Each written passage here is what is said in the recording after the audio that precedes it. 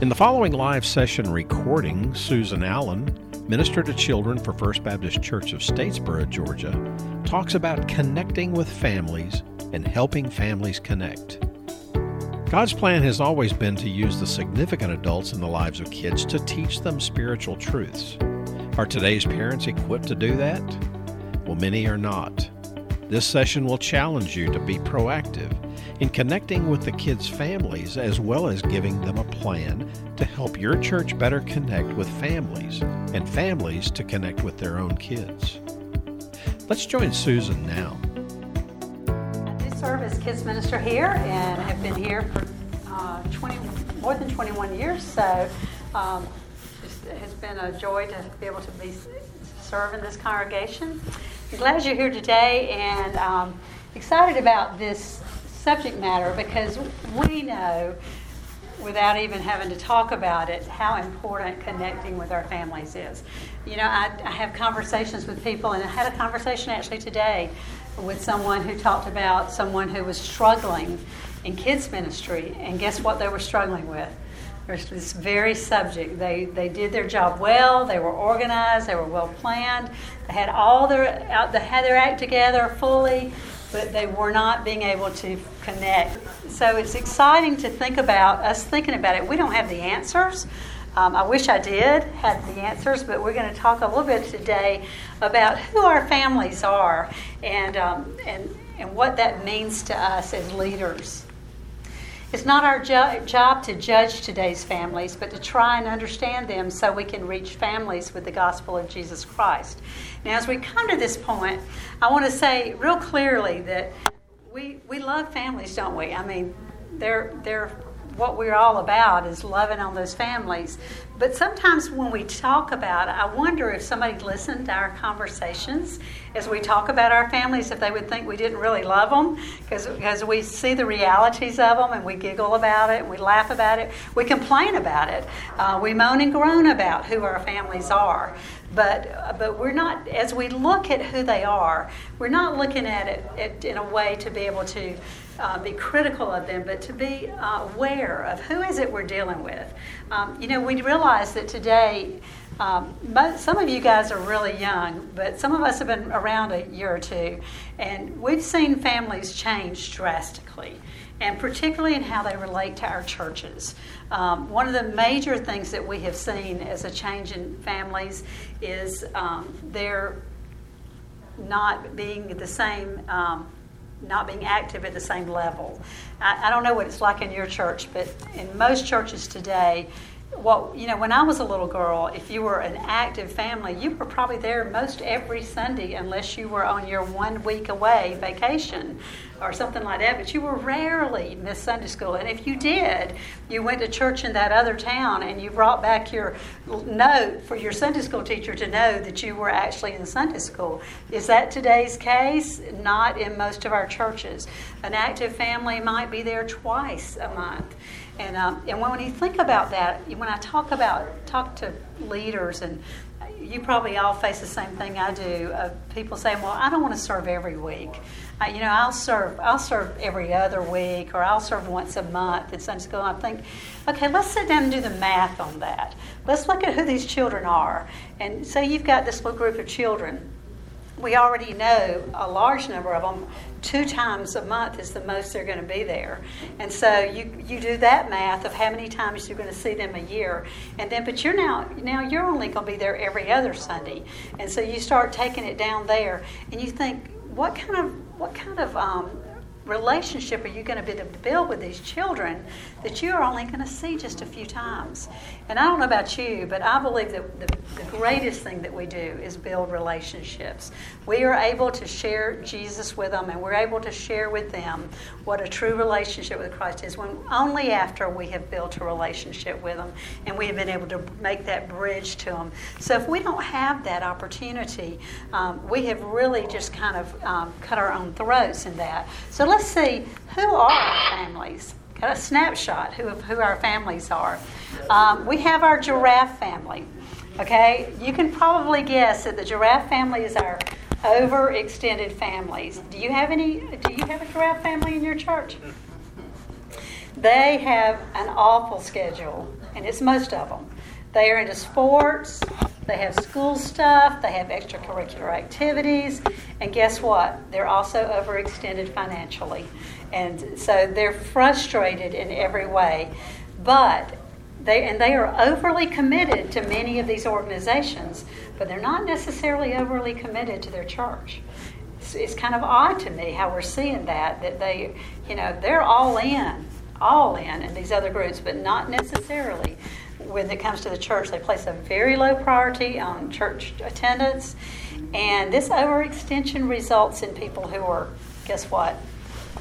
Tired, exhausted, they're distracted, they're stressed, and so it really matters to us when we make decisions. When we think about what kind of things are we going to offer, what are we going to ask our kids to do, we have to think about what are they having to do in all these other areas. We got to be reasonable. I said to my people one day, I said, I wish we could do let's have sock night. Let's have something every Wednesday night and have a special night. And they just looked at me, they're like, we're doing good to get here on Wednesday night. We are coming in from football practice. We're coming in from ballet. We're coming in from tutoring. We don't want to have to make sure we got on crazy socks when we come on Wednesday night. Well, I'm like, man, that just burst my bubble. But the last thing I need to do, as much fun as it could be, is put more stress on these families and on these parents, because I don't want them staying home because they didn't have the right costume to wear that night or didn't have what they needed. So the giraffe family, we've got to think about them when we make our planning. Who else do we have in our church? We have the peacock family. They're concerned with what? Can you imagine? How they look. With their appearance. They're looking really good on social media. Is that necessarily who they really are? And we're all guilty of that. That what we put on social media. I love Facebook, and I don't want to put up a picture that I don't want everybody to see, and I don't want to put out there, hey, life was really hard today, and I had a really tough day, and somebody told me off today because I did something wrong. We don't say those things. We want to put up all our wonderful things. And so they want to drive the best car. They want to they're concerned with how their house looks and where they live, the neighborhood they live in. They want their kids to be in the right schools. Everything's about how does it appear? What do people think about us? What do we think about peacocks? They kind of strut, So we got these families. Anybody got a family that you can think of in your church like that? They struggle deep down, though.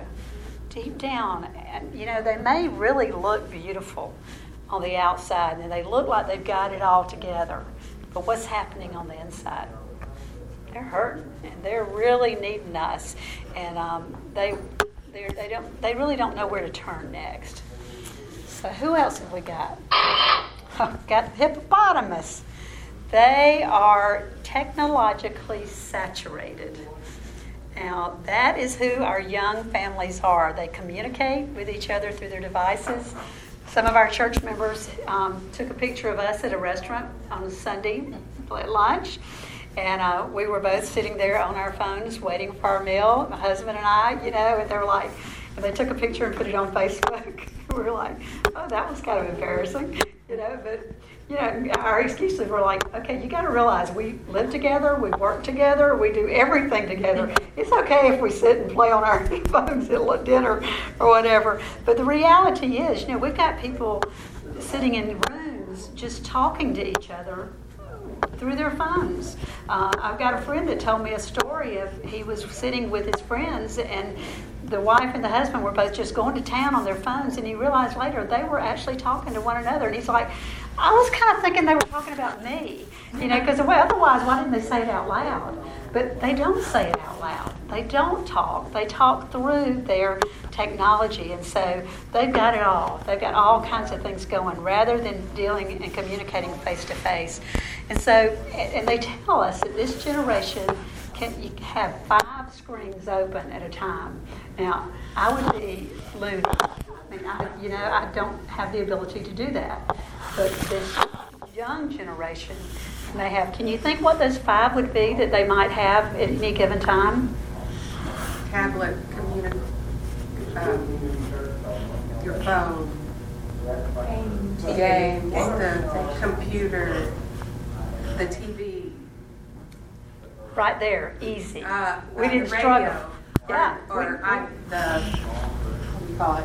Not the radio, but that's what they call it. I call it.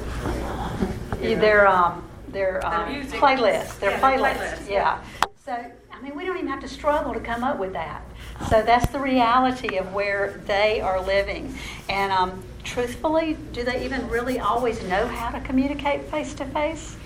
You know, I've noticed a lot of parents, when they are bringing their children, they'll say, look at Miss Susan, look at her, and they're trying to do a better job. They've realized their children aren't learning to have face-to-face interaction. We know the chameleons. They have the pressure to conform. They're conforming to social, political correctness, gender identity. Is that a scary one for us? Politics, the Me Too movement. They hear what the media says and they quickly conform out of fear of being left out. They don't want to be the ones that were the stuck in the mud kind. They don't want that reputation. So they're just kind of changing. And boy, are they. Are y'all seeing that in your young adults? It's frightening. I watch them on Facebook and I watch their conversations and I'm like, they are just following the world. They're just going with it. And these are people that have been in our Sunday school classes that we have raised. But as young adults, they're just picking up on what they see and hear and going with it. So we have to try to be ready for that, and we have to prepare them for it and be ready to help them through that crisis. Mercat. Is that how you say that? Mercat? Yeah. Keeping up with the Joneses. And this is a little different from those that were just concerned with their appearances. This one's actually doing it. This one's actually always looking to see what everybody else is doing and keeping up with it. So what do you think is going to happen to them if they're doing everything that the Joneses are doing? How are they going to be left? Who are they going to be? Not themselves. Not themselves, not at all. They're going to be stressed. Financial hardship. They're going to be broke. They're going to be under a tremendous amount of financial pressure. A friend of mine was telling about how he changed out his countertops in his apartment. He said, I had Formica, and it was just working out just great. I didn't know I needed anything other than Formica. And started watching Home and Garden television, and you watch that and you learn really quick. You can't have Formica, And he's like, I don't know why I had to have granite, but I had to have granite because that's what they told me. Do we not do that all the time? My husband the other day, I said something about you men will. I shouldn't tell this in front of the men, but I'm like, I just really miss the days when we wore hose. I really liked hose. They're like, my husband said, well, why don't you wear hose? And I'm like, because they say you don't wear them anymore. And I'm like, he's like, who cares what they say? And I'm like, well, they told me at the welcome desk one day that only old ladies wear hose. And I'm like, well, I can't wear hose anymore. I mean, we don't like to think that's who we are, but we are. That's who we are. And so it really is affecting who our families are. Okay, this is a funny one. The bearded dragons. These people have been in the media a lot lately. They want to give their children a leg up. Have we seen them? Now, we've seen it on a large scale, and we're very critical of the ones that we've seen on a large scale, the ones that are going to prison for it because they tried to get their kids in colleges. But are we not there here on a smaller scale every day? Because we will do whatever we can. My grandchildren are into the ball world, and boy, I've watched that world of how you got to do this to be able to be on the baseball team. No, we didn't want to do summer ball, but if we don't do summer ball, then we can't be on the ball team in the fall. And so, we're not going to get to go to church camp, and we're not going to get to go to Bible school. I see it all the time. And the parents are like, we really don't want to do this, but if we don't, our kid's going to miss out. I mean, that's the life they're living. It's the same way in education. We've seen it with the college crisis.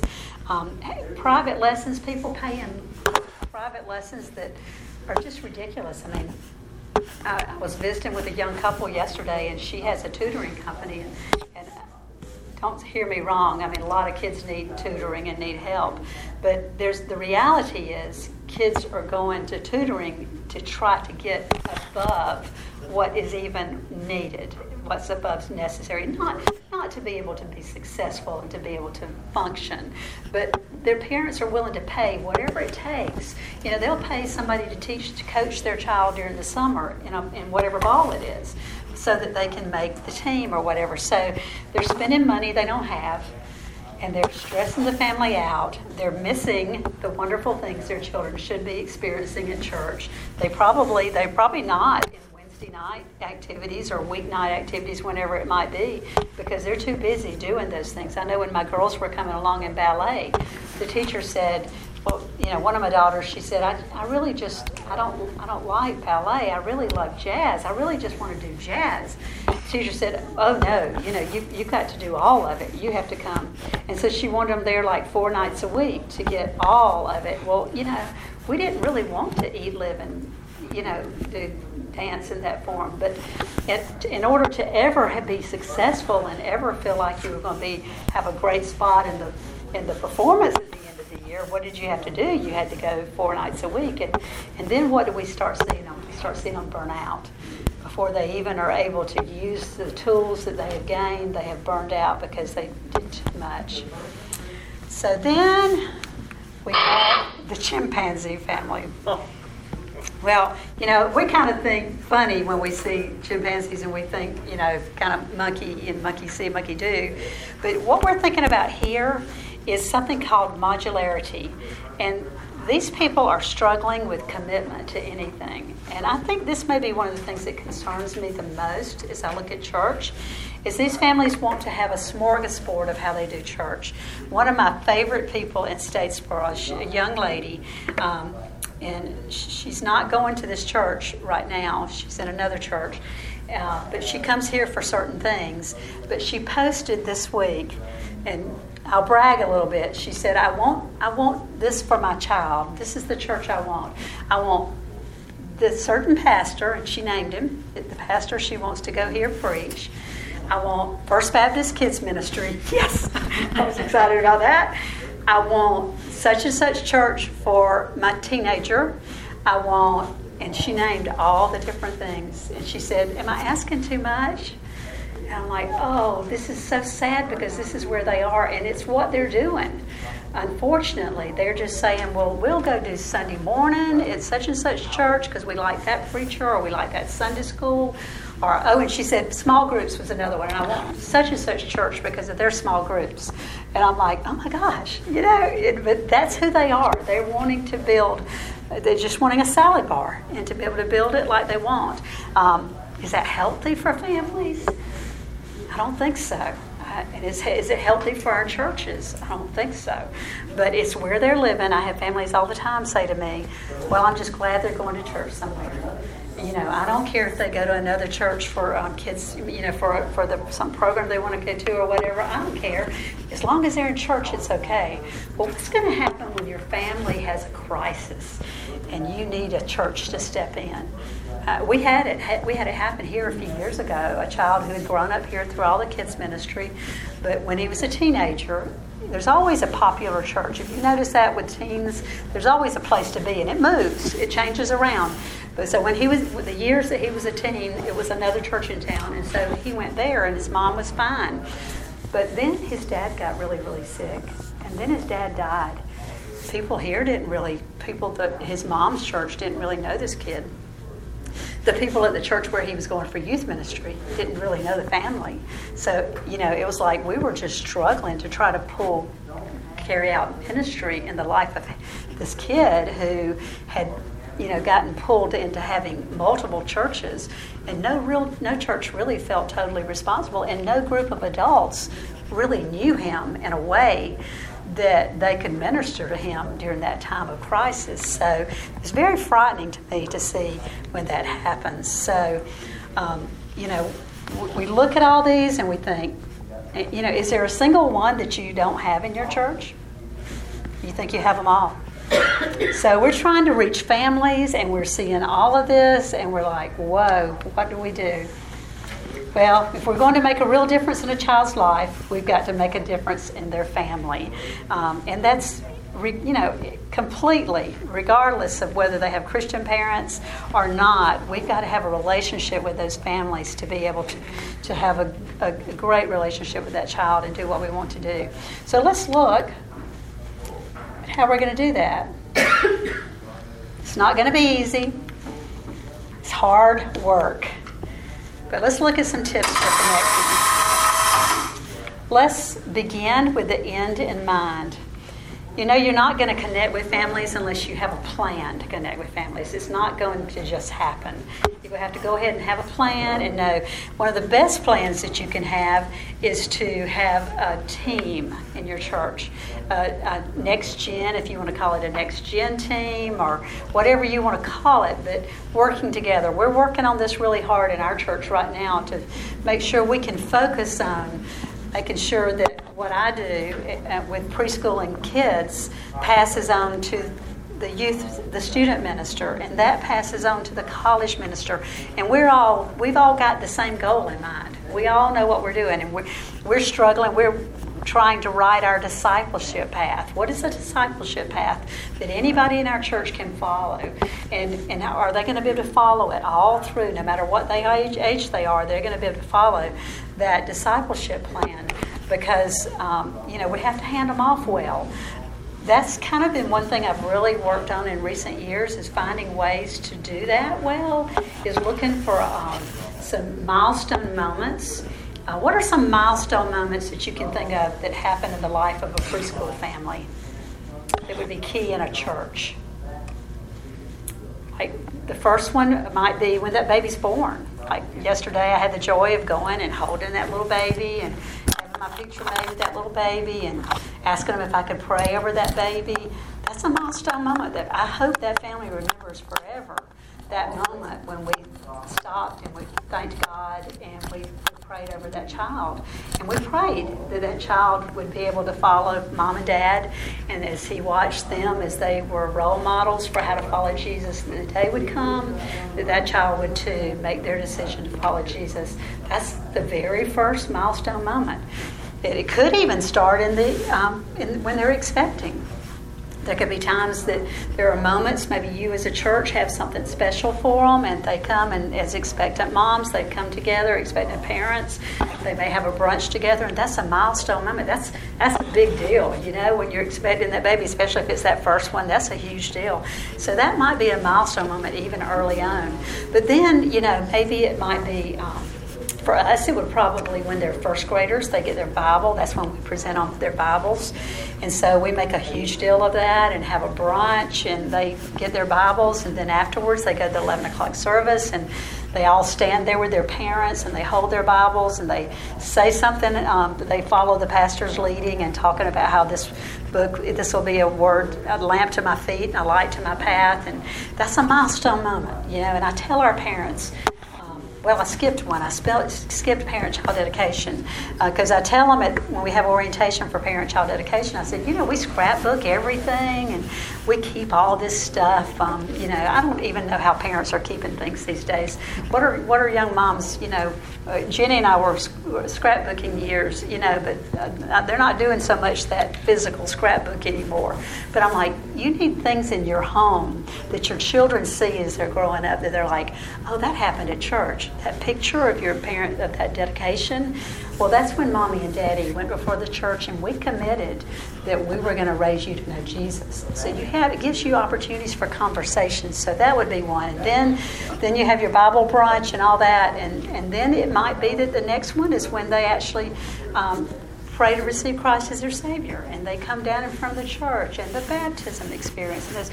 And so on and on and on. And then but if it stops with me and I go through all these wonderful milestone moments and then I just drop it and say, go to the student ministry, something's been lost. So what we want to try to do is have a torch that we're passing between us. And so Mark Gallo and I have worked together for a number of years now, and so we have a little thing like when the week they go up, we come out in the hallways, and we keep our kids ministry through the 6th grade. So when they end their 6th grade year, they march down this hall and off of this hall, and everybody else on this hall is out there cheering and clapping, and there's a photographer there snapping their pictures as they march out, and then they walk out through about there where y'all saw coffee out there, and we stop and we take a picture, of that child and myself, and then the student minister. We take it together as a symbol that I am passing them and the responsibility of guiding them at church onto the student minister. And so we're all in this together. And then as they leave that spot, and we give them some little things to send them on, they pass on out and no more. And the parents are in the middle. When they come off of this floor, all their parents are there cheering. And then when they come off of that little area, it becomes all the student leaders and all the students that have gone before them, and they're cheering, and they cheer them up the stairs. I said, I don't know what happens after that. I don't know what they do after that. Somebody said, well, what do they do after they get up there? I'm like, I don't know. You have to talk to him. You have to talk to Mark about that. I don't know what they do. But they get up and they have a fellowship time, and they introduce them to student ministry. But it's so important to me that I create that, because that is a very difficult transition. Going from kids ministry to student transition can be very hard.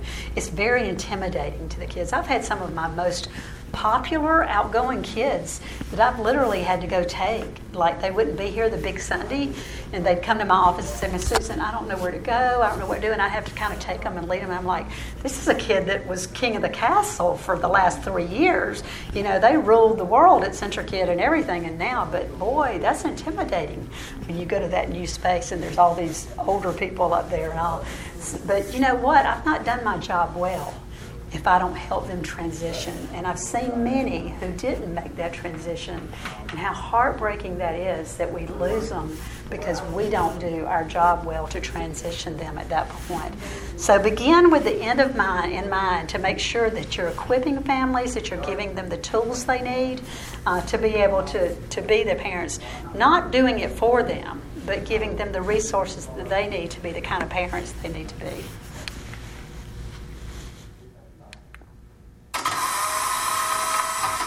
Keep it simple, sweetie. Don't you like that new terminology? We want to keep it real. We just talked about who these families are. So, you know, in our perfect world, we might say, okay, families, to be a great spiritual leader, you've got to have family devotions every night of the week. And I'm going to give you the resources you need, and I'm going to check you off every week and see if you've done. Is that going to work with today's families? It's not. And so we've got to keep it simple and figure out what tools can we give them that help them to do that job better, but they're realistic. We got to keep it simple. You know, I mean, it might be that we give them one thing a week. We say, you know, sometime this week. One of the things I've enjoyed doing is sending home a Facebook message of, this is what we talked about in kids worship this week. Talk with your child this week about this. If they do that, they're doing more than they know how to do. Really, you're giving them a tool. They don't know what to do. We can't just send them out blindly. Tell them something they can talk about, have spiritual conversation. Are you going to give them, are they going to know you're going to get an email? You know, once a week they're going to get an email, and you're going to give them an opportunity to do something as a family to guide their children. But you know, we can't make it too complicated. We got to realize where they're at and what they're capable of doing. You know, we like to think that we can do it all, but we know better, don't we? We know we need help. We know we need partners. And who better to partner with than the leaders of adults in our church? I had to admit to somebody today, somebody was trying to help them find a room, and I said, you know, I don't really get to the adult classes too much. I don't know my way. I've got to go figure out how to get there.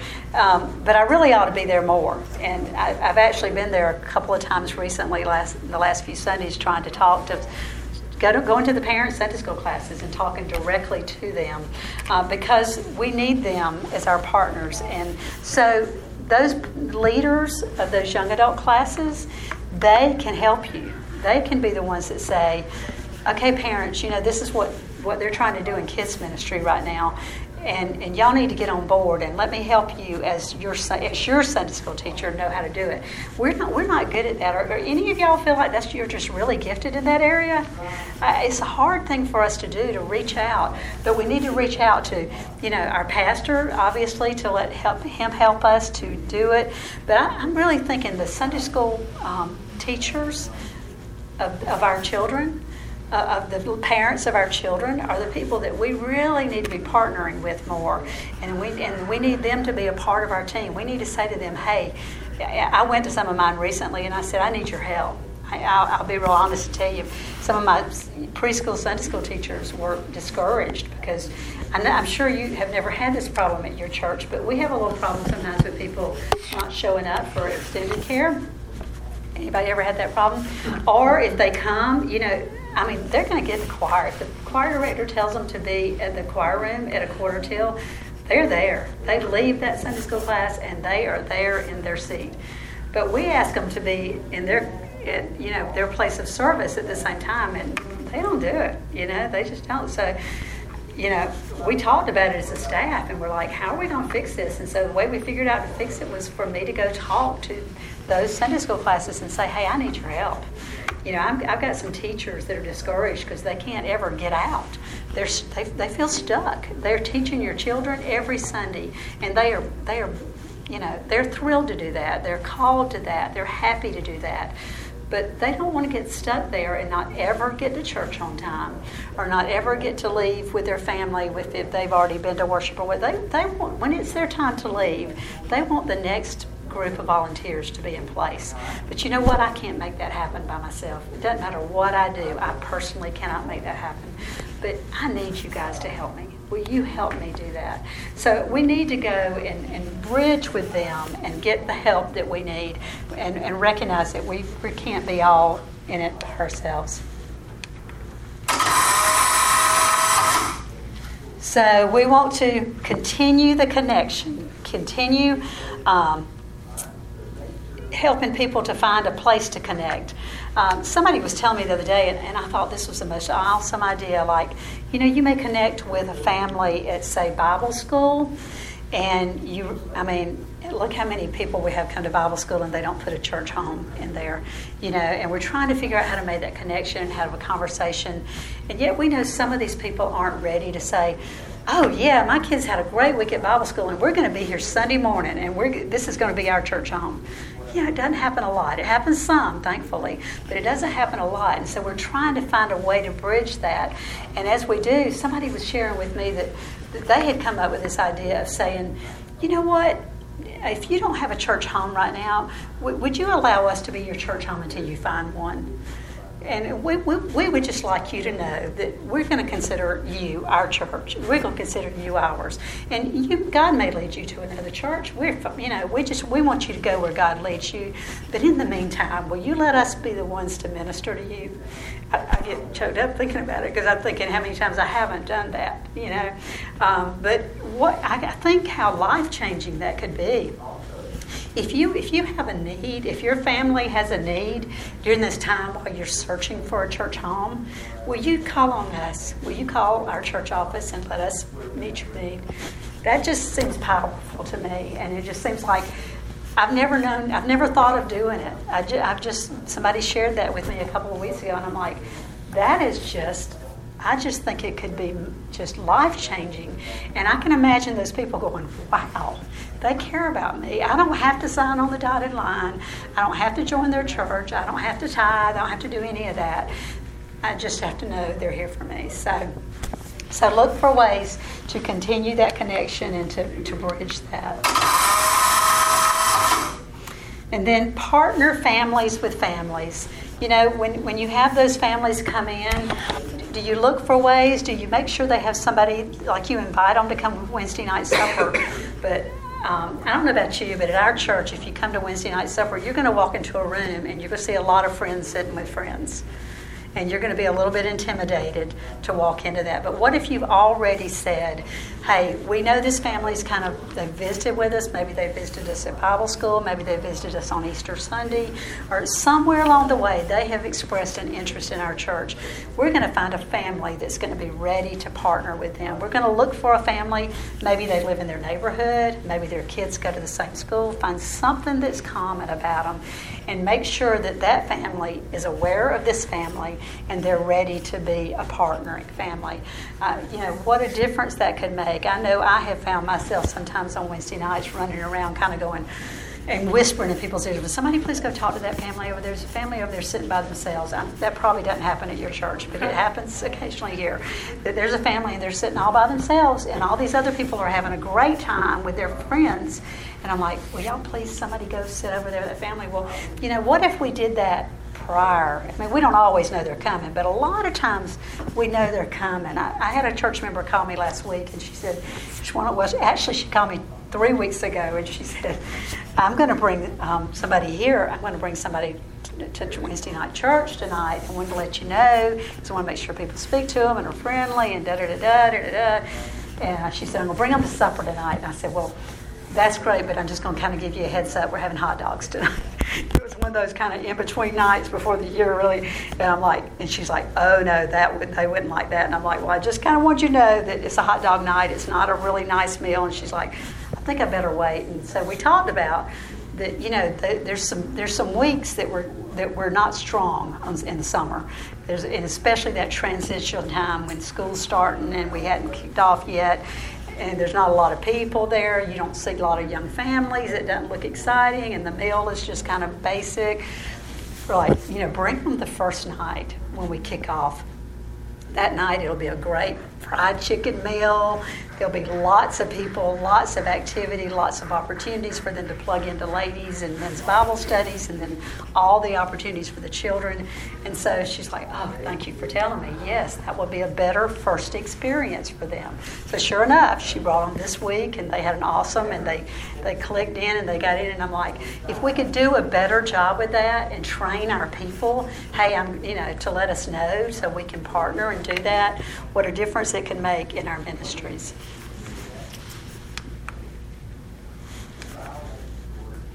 Tim Elmore has written a great book, Marching Off the Map, and he kind of is he's so helpful in helping us to understand the generations to come that we don't necessarily understand. And so he's got some tips for us. And what he says is, don't think control, think connect. So when we're dealing with these young ones, young people have answered, yeah, we can't control them, we can't tell them what to do. We got to make a connection. So you got to find a way to connect with them. He says, don't think inform, think interpret. What do you see as the difference in that? In your mind.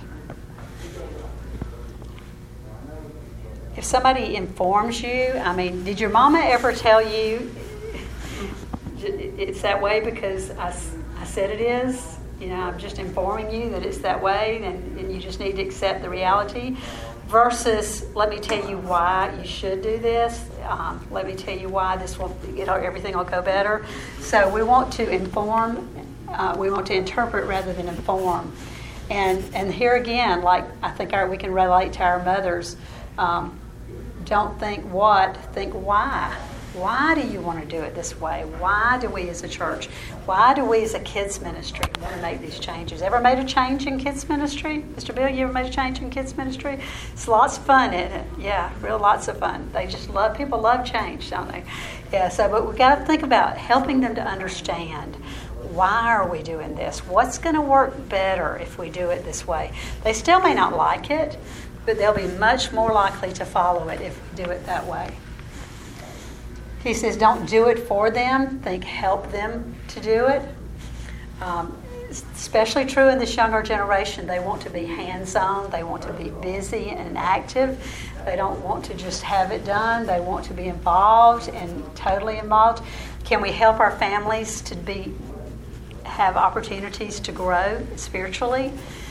They don't have it. It is not just right there in their DNA to be spiritual leaders. It's just not there. We've got to help them, but we don't need to do it for them. I'll tell you, I don't want the responsibility of their children's spiritual life on my shoulders.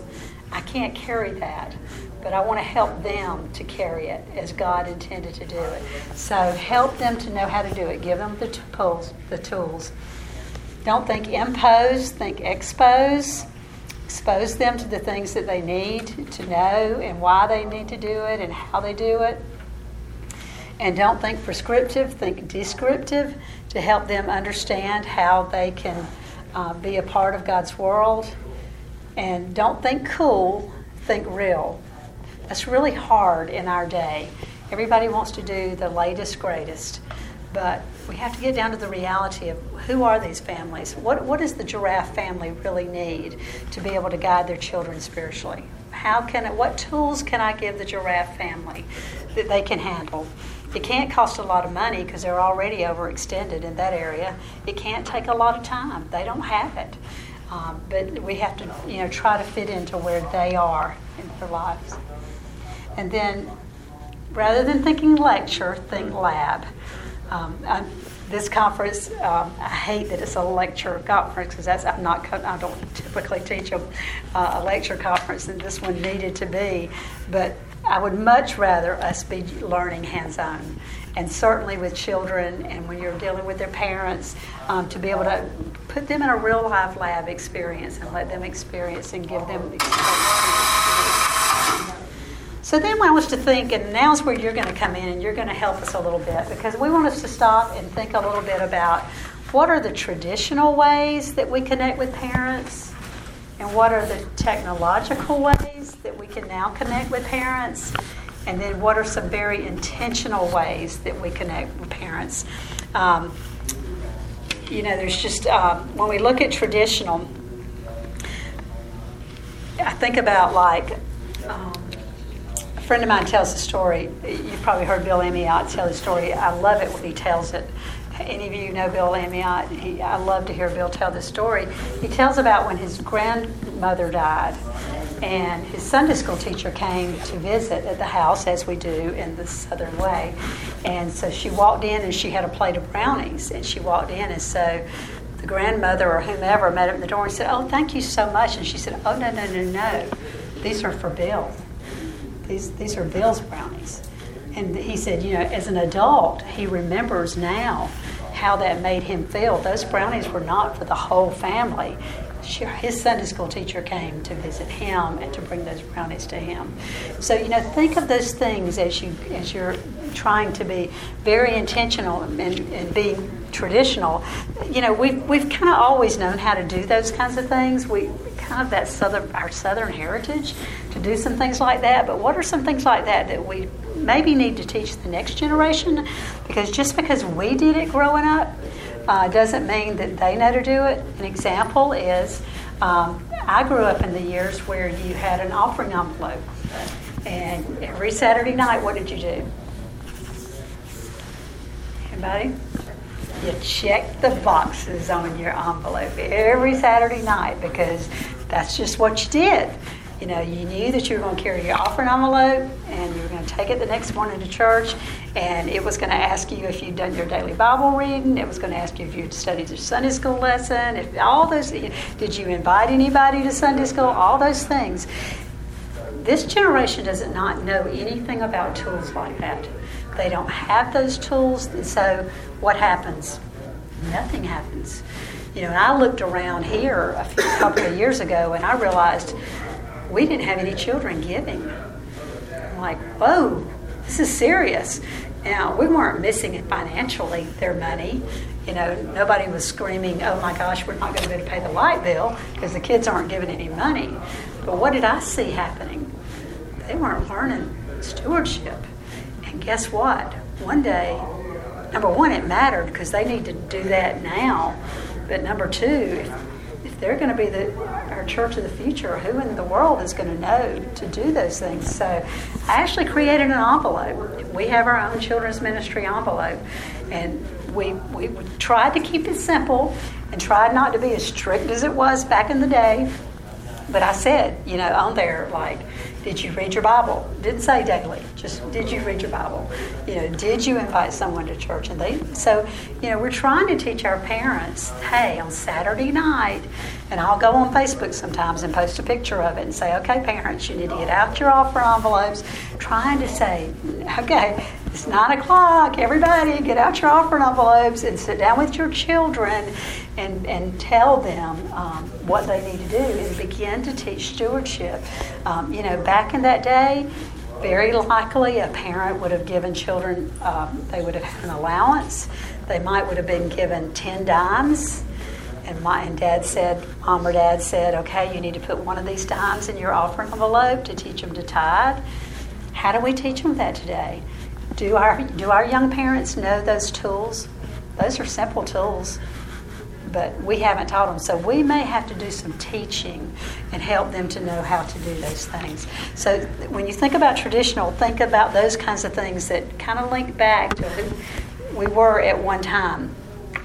Intentional, realizing that they're watching us everywhere we go. They're watching us at Walmart. Are we being intentional in the line at Walmart? Are we fussing? I'm sure nobody else is guilty of this, but our Walmart seldom has more than 2 lines open at any given time, And so what do? We fuss, we moan and groan and we complain because we can't get through the Walmart line. But what if we took that time to make a bridge to a family that we were in line with? What if we looked around and there was a kid that was very frustrated because they were having to wait in that line, and that we were able to talk to that kid and build a bridge to that kid and maybe have an opportunity to say, I teach your age in Sunday school. Oh man, do you go to Sunday school anywhere? Yeah, I wish your mom would bring you to my Sunday school class.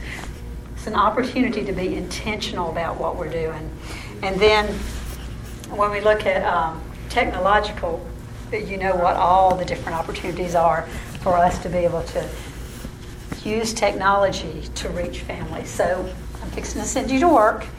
You've sat and taken notes beautifully, but now you got to get to work, and you've got to come up and brainstorm as many ways. And I'm going to let you move around the room and do them all. And if you would just go around, and if you will just write on the different things, some ideas that you have for how we can be traditional in our methods of reaching, how we can be intentional, and how we can use technology to reach families. You ready to go? 1, 2, 3, go. I'll put a little music on for you.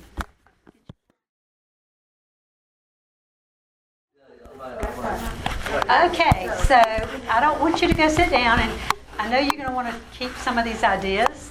And so what I'm going to suggest you do is when we finish, come take a picture of the pages, and then you'll have all the notes. And that way we can stand here, because what I want us to do is share, and I want it to be heard for those who listen to this later.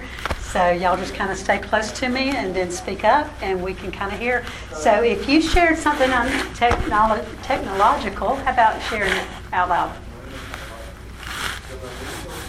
Well, I put the Kids Ministry Facebook page. I'm terrible at it, but at the church I serve at, we have that. And I've not been at this church a year yet. I've been there about 6 months. And I'm terrible at it. The preschool lady, she's good. Of course, she's good. However, but I'm terrible. But it's very effective, because I know that there's this group of moms that's their community is Facebook. Okay. That I'm finding that out. So you have opportunities to speak into their lives through that. Right. So, okay. So what kind of things could you put on a Facebook page that would help them to be better guides to their children in following Jesus? We'll post our sermons sometimes for people that aren't available, or maybe don't come or won't come or haven't come. So we'll post our pastor's sermons. We'll also post like upcoming events that they can be a part of, that maybe aren't just like localized to our church, stuff in the community. We like to work with other churches. So if another church is having because I'm not going to be stingy and say you only have to come to our church. But if there's an opportunity where they know someone at this church, I want to let them know that, hey, First Baptist in Waynesboro is offering some such. So we do post different events in the community too. Okay. How else would some of you use a Facebook page? Connect with your parents. I know, one thing which I'm fairly new to the children's ministry aspect, but as a youth pastor, we actually did something very similar to what you mentioned during your talk, which we would give like weekly reminders of what lesson that we actually taught that week, and give just one simple question. Here's the question, and we always phrased it with, here's an opportunity. We're not going to tell you to do it. There's an opportunity for you to take advantage of if you would like to. I like that. And hopefully they would. Okay. So that's something we would do. So when you guys do this, are you the controlling person? Then what happens? Good question. Well, you have to be an administrator in order to put it on our particular Facebook. You can be an administrator, or you can be added to the group page as someone that can contribute to it. But we also have we'll have our pastors are all administrators on our pages. And we have one PR that's an administrator on our page, and then I would be over the preschool and children's page. So we're all held accountable because there are other people in our church that can be a part of that, and they can see what's being posted, see what's being shared. But it's a closed group, so it's not like this random dude from somewhere else that doesn't come to church with us is on here with maybe possible pictures of our children and stuff like that. So it's really contained. Yep. Okay. All right. What else have you got up there? Technology.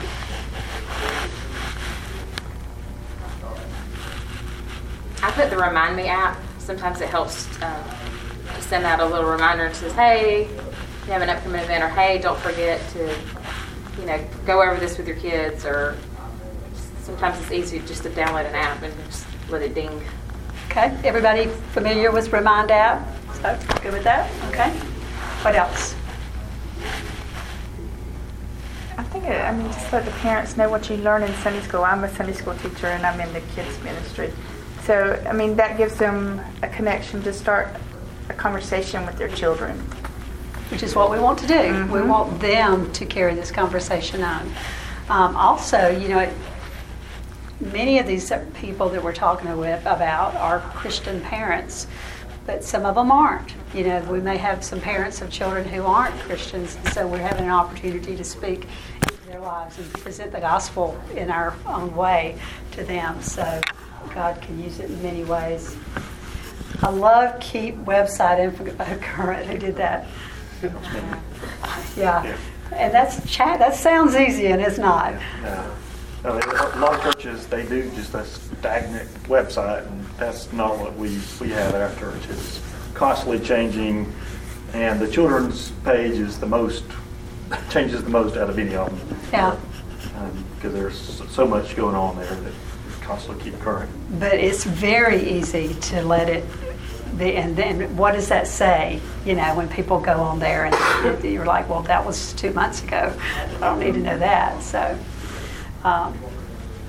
Which I think is important too for people that you have not even connected with, because we all know that most people now, before they go to visit a church, they visit the church website, and like it or not, depending on how their experience is there will depend on if they go or not. Yeah. For a lot of families. It's true. And I think too, as we do things on Facebook or really any of the social media, Facebook's my age group, so I'm not really good at some of the others. But it helps me to get to know them. I know what's going on in their lives. I know what some of their struggles are because I'm seeing them live their lives. They're not shy about putting their lives out there. And so it helps me to know these are issues that, I never had to deal with. So I learn a lot. I learn a lot of ministry opportunities. Many times I don't know somebody's had a wreck. I don't know somebody's grandfather has passed away, but I see it all on Facebook, and I'm able to minister as a result of that. But I think also they see me, because especially in a church this size, they've not necessarily even met me. They may have brought their child to Sunday school, and they may have been here for weeks, but we've not had an opportunity to connect. But then if I can get them on that page, then they're seeing my picture and they're learning who I am, and it's easier for me to make that connection with them. So I find it to be very helpful. So what are some intentional ways you found?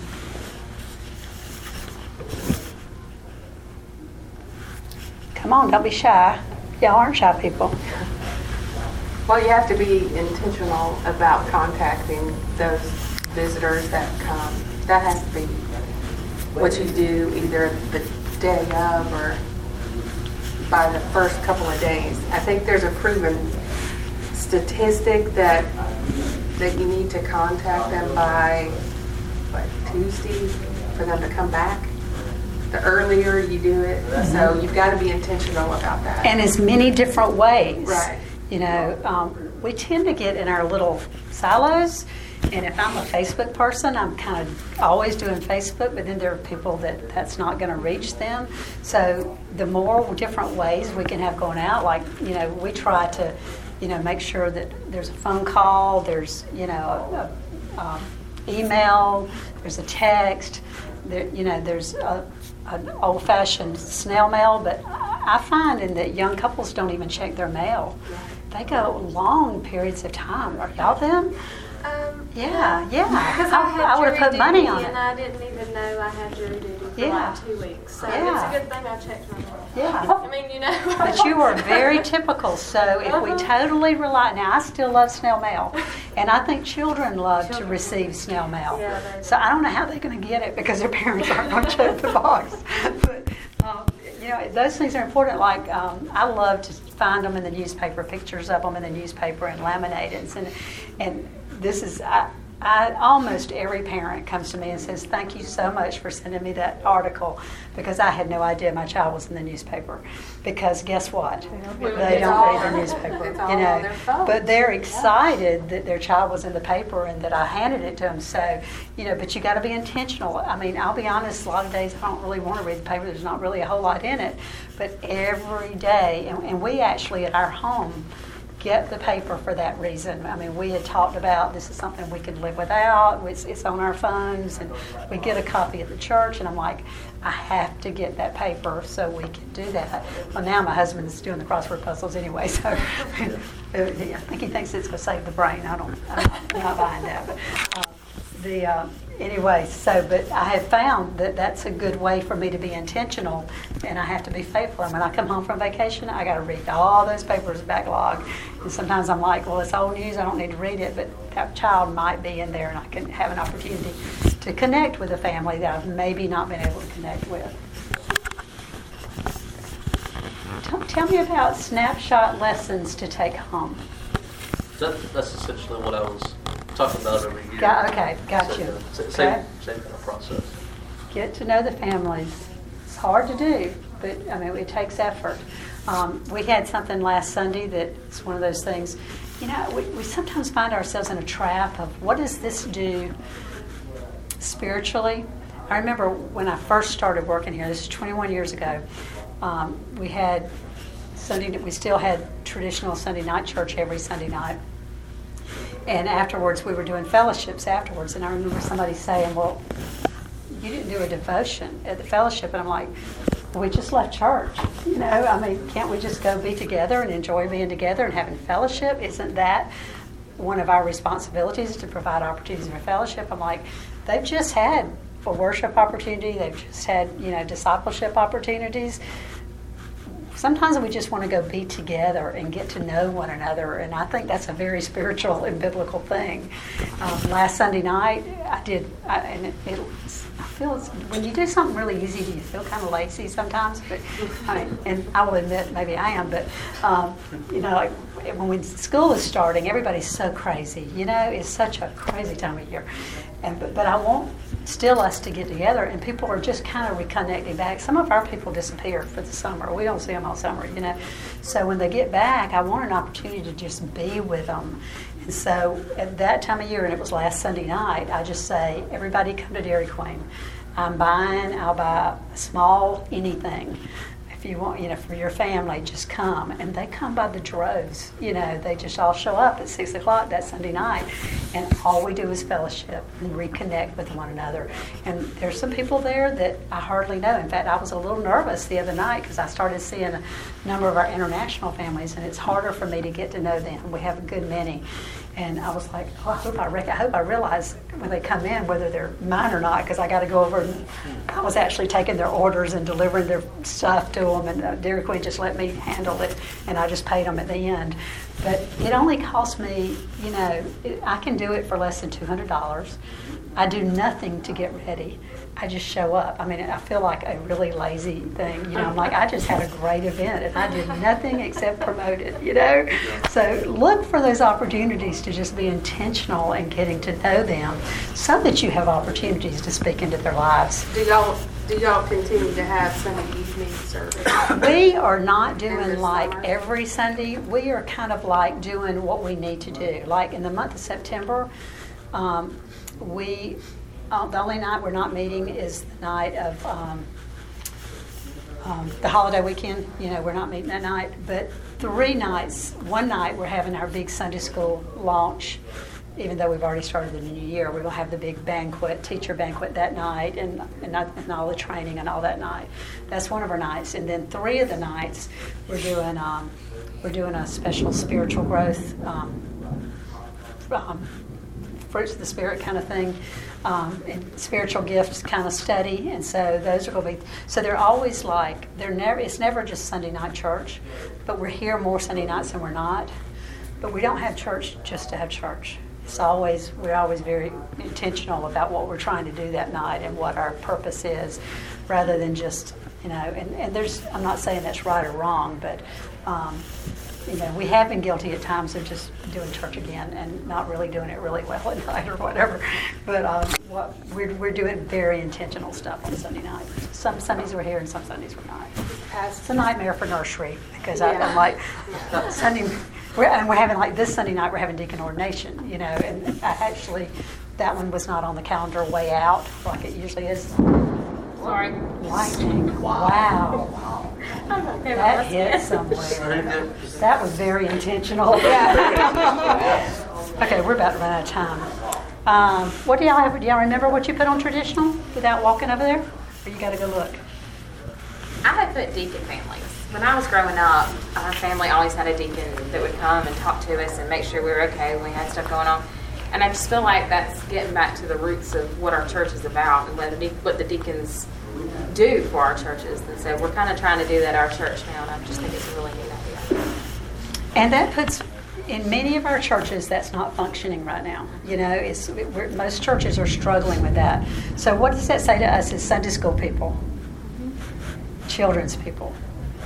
It's a bigger responsibility on us because we don't know that there's a deacon going into that home and keeping up with them and ministering to that family in crisis. So we have got to make sure we're on top of it. I said to my secretary this morning, I've got to do a better job of like when I'm on top of it, which is not summer months, not usually on top of it in the summer, but when I'm on top of it, that sounds awful. That part will it'll be gone by the time you leave. Every 6 weeks I'll have her, every week I'll have her pull who has not been here in the last 6 weeks. Because if they haven't been here in 6 weeks, something's really bad wrong. And even 4 weeks. Let's look at 4 weeks. Is the family missed? Now 3 weeks anymore is not terribly alarming, which is sad. But you probably couldn't handle looking at all of them that were 3 weeks in a row. But look at what is your point where you think, man, I better get in there and see what's going on if I hadn't seen them. Because if you're like me, all of a sudden you realize I haven't seen them. Oh my gosh, when have they been here? I've let them slip away and I haven't even said I miss you. And so I have to be very intentional about making sure. But, the responsibility, we wish we had strong deacon ministries, but often even if we do, we're partnering with them and making sure that there's a lot of intentionality and making sure that that family is being contacted and ministered to. What else is over there? Oh, I just haven't gotten over that lightning. That's pretty bad. I did something at the church we're at right now, something that they harp on a whole lot is Sunday school's everything. And so trying to have those trainings with our Sunday school teachers and not put a whole lot on them, but the sense of like you're going to be my hands and my feet and my eyes. Because you're going to touch everybody. You're going to touch everybody. So and you're going to have probably more of an opportunity to do a little more discipleship than I would. And so trying to train them to do that, connect with them, enable them to send cards and do different things like that, provide all those material things for them.